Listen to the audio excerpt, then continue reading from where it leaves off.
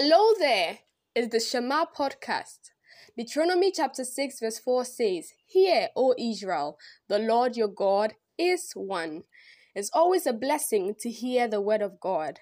Come along as we hear the word of God preached by his choicest vessel, Dr. Anastasia Bruce.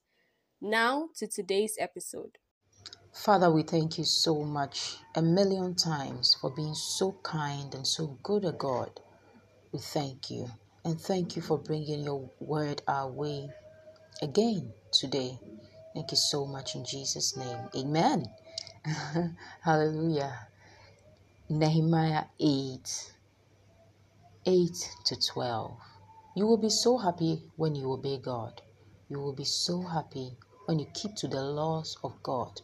True joy and the truest and highest levels of joy that any human being can ever know can only be associated with obeying the commandments of God for their lives. Hallelujah.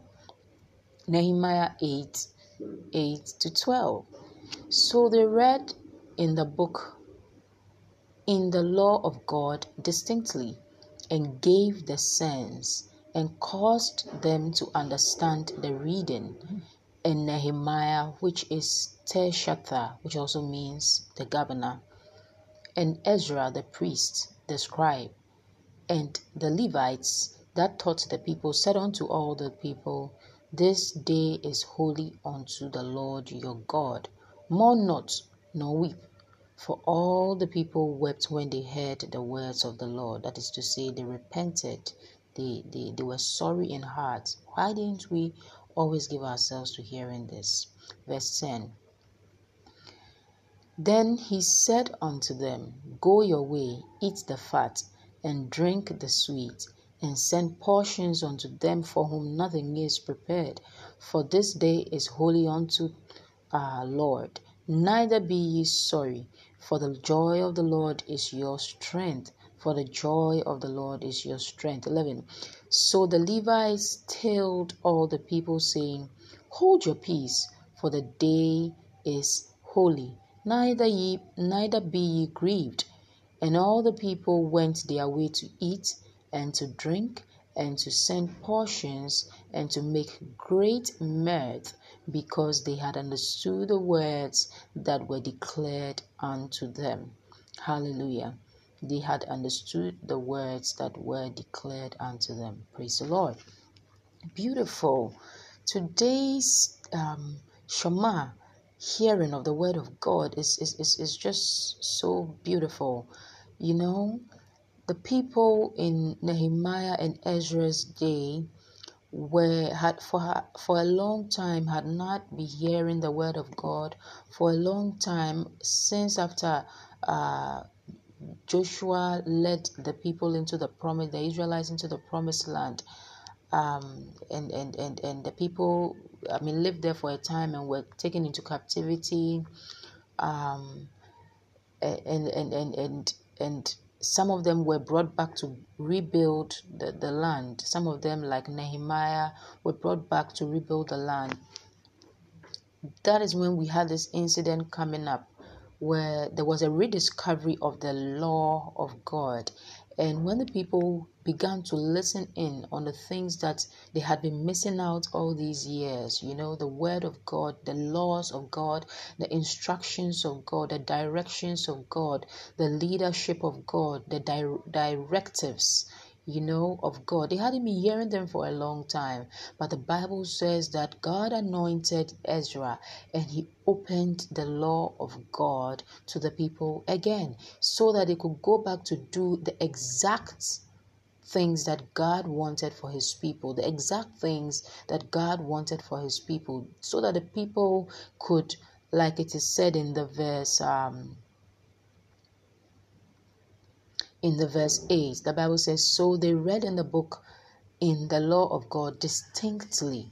It is when you read the word of God, when you read the laws of God, the laws of Moses, for instance, you get to know God distinctly. And you begin to have the sense that God has. And you begin to understand God the way He understands things and the way he founded the heavens and the earth. Praise the Lord. And so when the people began to have this experience of hearing the word of God again and hearing in on the laws of God again, the Bible says that their hearts were broken. They wept. They put their faces on the ground and they worshipped God and they thanked. They were so glad. Hallelujah. And I realized that Nehemiah and Ezra and the Levites who were standing up on the pulpit spoke to the people of to the people of Israel, the Israelites, and told them that, look, my friends, you have to, now that you are sorry, now that you are happy that you've heard the word of God, you have to give yourself to some enjoyment. Okay, in following Jesus, you only merit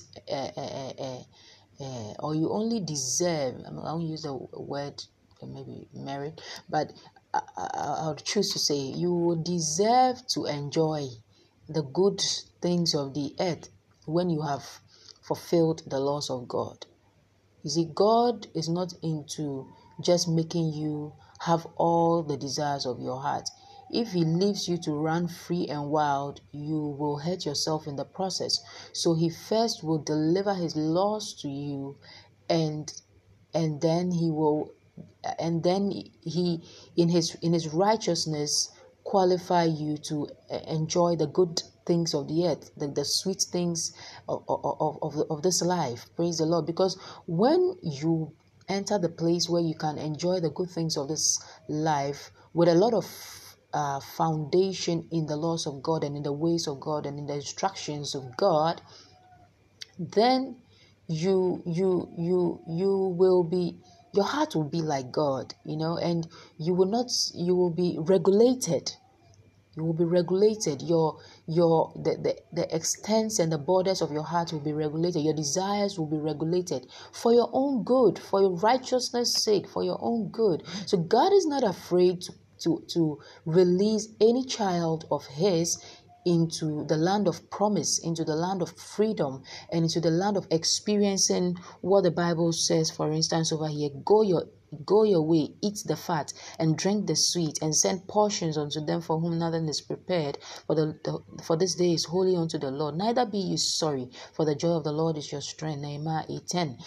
God is not afraid to leave his children to run free and wild in the land of sweets, in the land of nice food, in the land of nice clothes, in the land of having all that you desire. He's not afraid to let you run free and wild in his land of fantasies.